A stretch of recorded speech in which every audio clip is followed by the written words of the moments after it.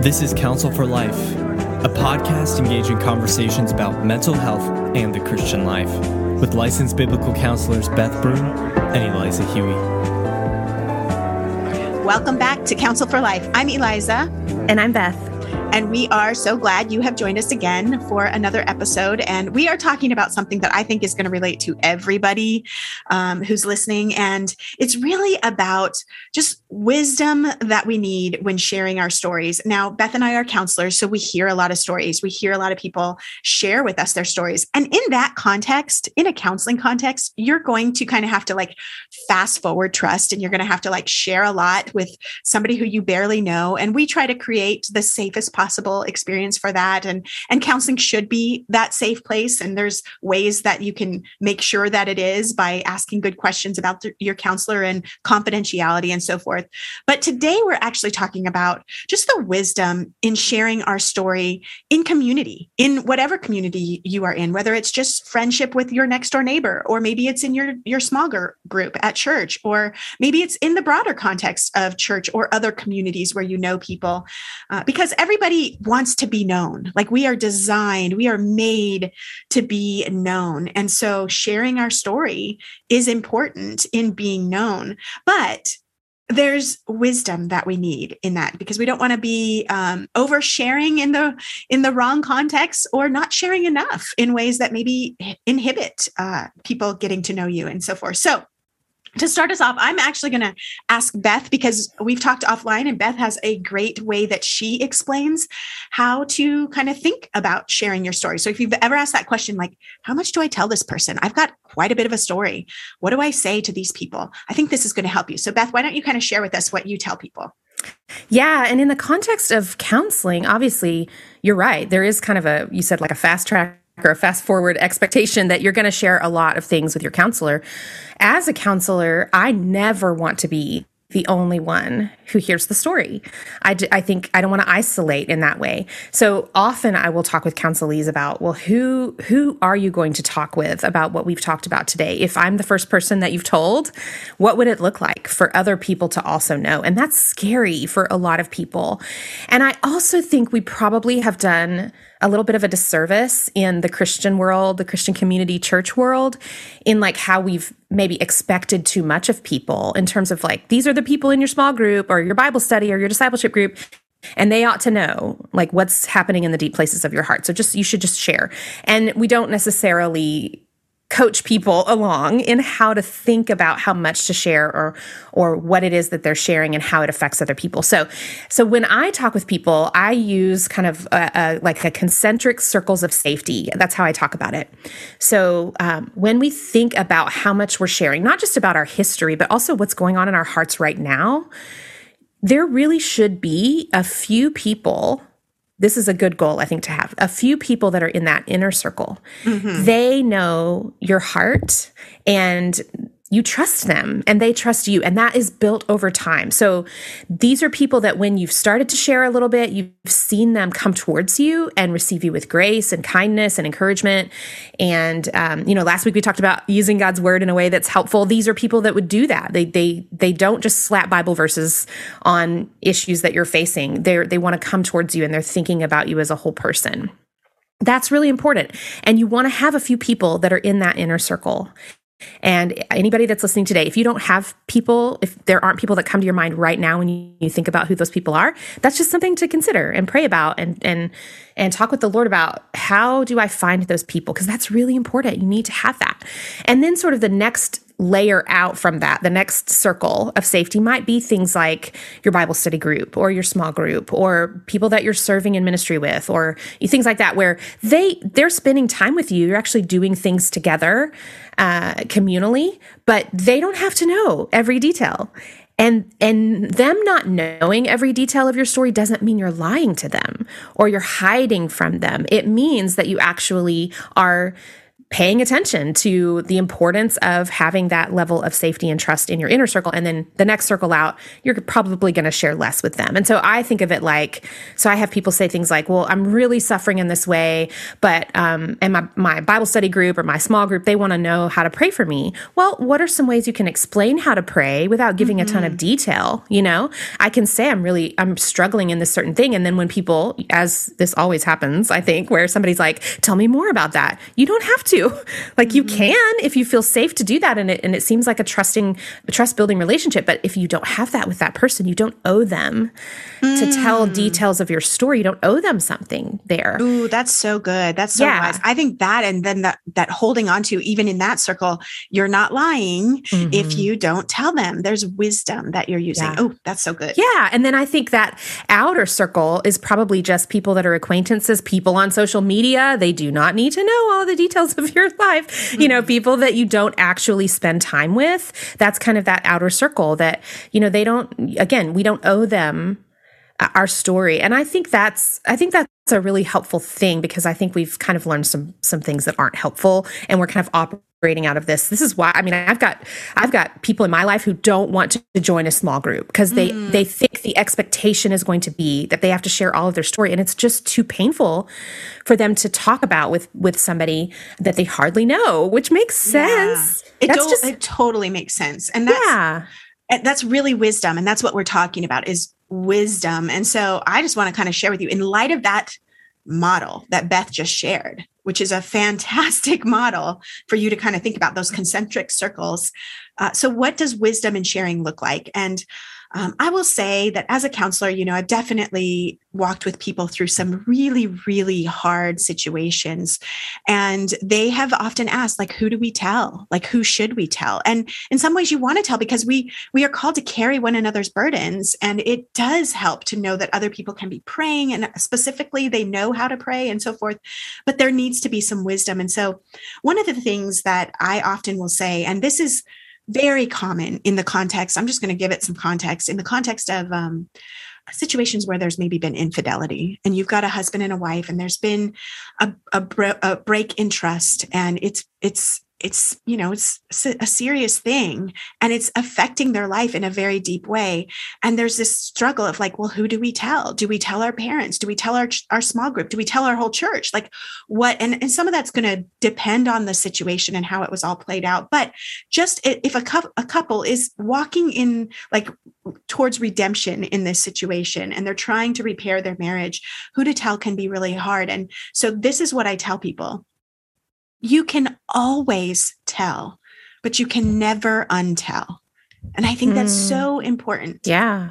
You can always tell, but you can never untell. And so think about that, whether it's the context of what I just shared of infidelity, or whatever part of your story that's very important. Paul Tripp calls it the fine china of our life. You know, you're asking somebody to carry it. So make sure you're handing it to somebody who you know. And if you're not sure, maybe wait, because the next time you have a conversation, you think there might be clarity that you've been given, and you'll feel like, no, now is the time I can tell. So you can always tell, but you cannot untell. But you also need to know some other points of wisdom is that you need to know, more than likely, your story includes other people's story, especially if it's something that has happened to you, or something you've experienced maybe through your upbringing, or something that has happened in a church setting, or especially because of the fact that when other people's sin affect us, it's because their sin has entered our world in a very intimate and personal way. And so just keep that in mind, that as you're sharing, know that you're also sharing somebody else's story. And so share in consideration of that. Share in consideration of, does this person want this person who I'm about to share? Do they want them to know? And is it going to be helpful for them to know? Now, in the context of counseling, it's very helpful, because that counselor is going to hold that very privately and give you wisdom to know how to walk with that person. And so that's one context where it would be good. Where it would maybe not be good is, this is a person's good friend, and maybe they that could hinder that relationship if I'm the one who tells that story, rather than letting them tell that story to their good friend. Wow, that's really helpful. And even when I think about, in context of any kind of familial relationship or friendship, where somebody else is involved in the story, and maybe they sinned against you, or maybe there's struggle there, that man, you want to honor the other people that are a part of the story, even if their part of the story was really sinful. I think sometimes we're eager to be like, this is what happened and this is how this person sinned against me. But familial relationships, it's like, that can't be anonymous. If I share something about my parents or my brothers or whatever, if it's a hard thing, people can know very easily who I'm talking about. It can't be anonymous in that way. That's a good point, talking about family too, is if you as an adult maybe are sharing something that, let's say you're married, let's go back to my illustration of infidelity, and you and your spouse are dealing with that very, very painful reality. It's also your children's story. And so you want to be careful how much you share, because whether or not you're bringing your children into that conversation, that takes a lot of wisdom. And I would say seek counsel on that. But know that even between a husband and a wife, your story, if you have children, is part of your children's story, because that's their mom or that's their dad who is in the midst of this story. And so really wisdom in sharing is know your audience, or know that other people are involved. And what I was about to just say is you also have to know your audience. Who is listening to this? Is telling this story going to impact them in a way? And you may or may not know always, but if you do know that sharing your story could be difficult for another person, for them to hear that from you, it takes wisdom to know, like, is this the place to share this? Do I know everybody in this? Maybe we're in a small group or a church group and we have a visitor. So your audience has shifted. I maybe know these ladies or these couples well, but now we have a visitor. And so my audience just changed. And so what I share, though I'm usually pretty open in my time of sharing, I might not share as openly when there's a new guest until I get to know that person a little bit more. And so just the wisdom of knowing your audience is really important. Yeah. And I'll just add to that, Eliza, that and of course, my context is that I work with trauma survivors, and I've had them tell me before that, like, they just weren't ready. They weren't prepared for this other person sharing a story that reminded them of their own story, which was triggering for them. And so, and again, we can't know for sure what's going to happen when we share our stories, but at least giving almost like, I tell those that I work with, when you're going to share your story, give like the opportunity for an out for people of like, I would like to share this, but there's some hard things that I'm going to share. Is everybody okay with that? Like, I'm going to share some hard things that happened in my own life maybe. And I just want to see if everybody's in a place where they are able to, they want to hear that, or should I not share as much? So even giving that opportunity in a small group setting or whatnot, to be able to give people the chance to go, I actually don't know if I'm ready to hear that right now. And even if they, in those kind of settings, they may or may not feel the courage to say, I'm not ready, but at least they're prepared to. You're also preparing them. Like, I'm about to share some heavy stuff, so I can kind of enter into, okay, I got to kind of, get ready to hear something a little bit weightier. But all of this breeds a certain amount of trust. It grows trust, and you need that trust in each one of those circles. We're really talking about different levels of trust, and it's so important. And when you're in a relationship where there's enough trust to share, it is such a blessing. And so I think it's important for us to talk about just the goodness of telling your story. So what are some things that you would say, Beth, are just it's the good fruit and the goodness of telling your story? Well, I know that in my own life and in the lives of, people that I'm in community with, when we share a testimony or even a story of what the Lord is doing in our lives, we are testifying to who God is. We are pointing to him. I hope that when we share our stories, he is intimately involved in the whole process of it, right? So when we share that, we are actually pointing to him and giving glory to him, and it's worshipful. The sharing of our stories ought to be worshipful. And that fine china is, and I love that analogy of fine china, but the most beautiful part of it is the Lord's involvement in and through all of it, the whole thing. So I'm glorifying the Lord. And also, I hope that when we share our stories, we're encouraging to people. It encourages people for me to say, man, here's some hard things that I've struggled with. And I know that the Lord has been with me this whole time, even if I can't feel him. I hope that encourages other people. But even my saying it also encourages my own soul. Mm-hmm. You see in Psalm 42 where David speaks to his own soul and he tells his soul to put hope in the Lord. Mm-hmm. And that's what we're doing. Even when we share our stories, we are reminding ourselves of who God is and what his work is in our lives. So it's meant to be an encouragement. And so if you're wanting to tell your story and you expect that it won't be encouraging, maybe you rethink whether you want to share that story.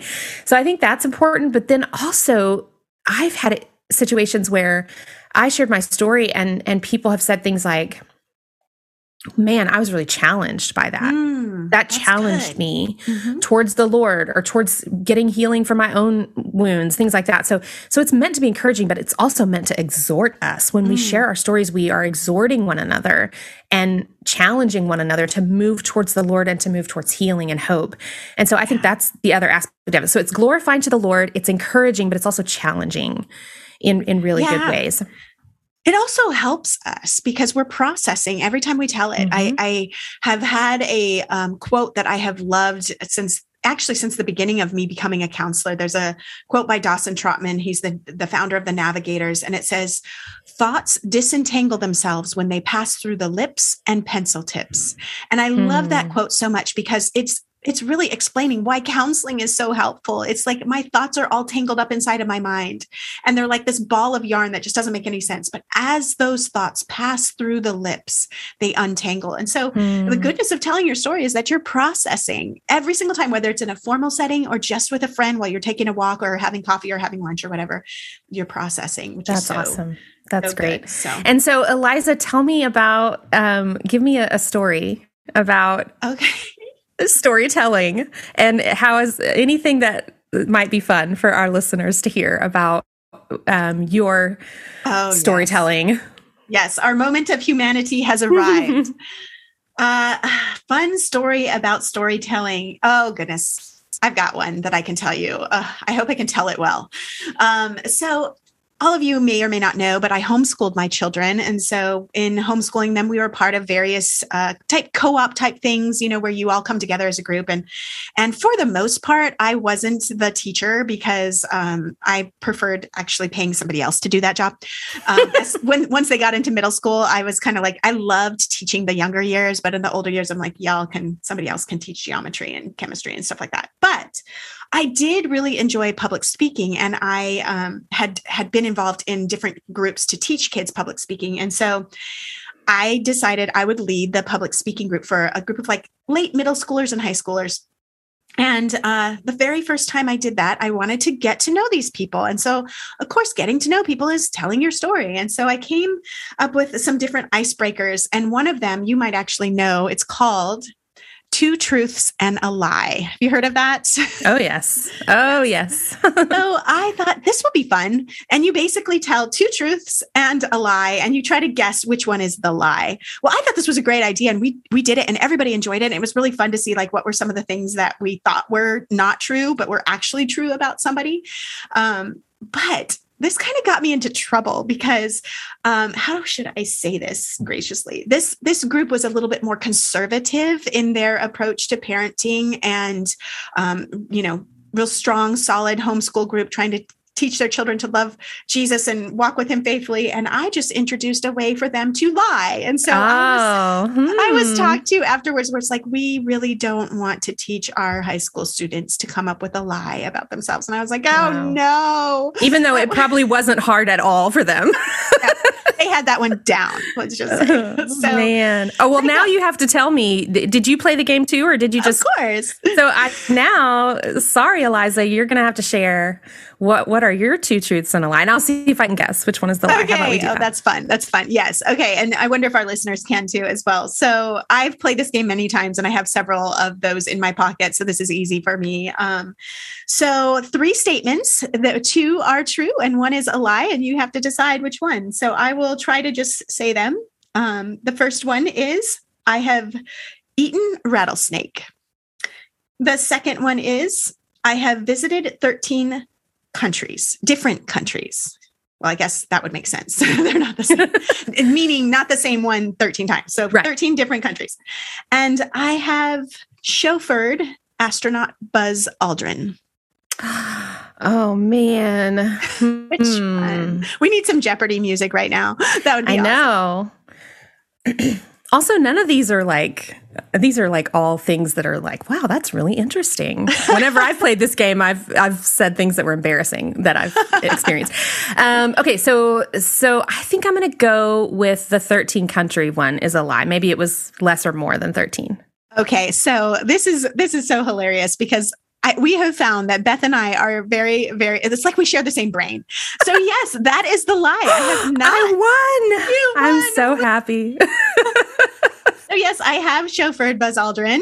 That's awesome. I've driven him in my car more than once. So. We are going to have to talk about that in a future episode. Stay tuned, folks. Yes. And I have eaten rattlesnake before. So, and as everybody would say, it tastes like chicken, right? Oh my goodness. Wow. So those are two, or actually three little things about me. One that is not. I would love to visit 13 countries, but I have not. So I hope today has been helpful for you and a little bit fun as well, as we hope that you always have fun with us. We have fun just seeing how many people are listening to us rant on these podcasts and share. Yeah, actually, when we're recording this, we'll be beyond this by the time this episode comes out. But at the time of recording, we have 5,000 downloads on our podcast after only 25 episodes. That is Thank amazing. You, listeners. That's awesome. So fun. So keep sharing it. Please do that even right now today. If you are thinking of somebody who, hey, talking about sharing your story is something I want to share with somebody else. And so share it with them, word of mouth. We are on Instagram, and you can just follow us on any of the ways that you listen to podcasts, Spotify, Apple Podcasts, Amazon, so forth. And just give us a like. That actually helps us stay visible on the podcast channels. That's helpful for us. So, and of course, as always, join us again next time for another episode of Counsel for Life. Thanks for listening to Counsel for Life with Beth Broom and Eliza Huey. If you've been enjoying the podcast, please be sure to rate, share, and subscribe. And for more information, visit counselforlifepodcast.com.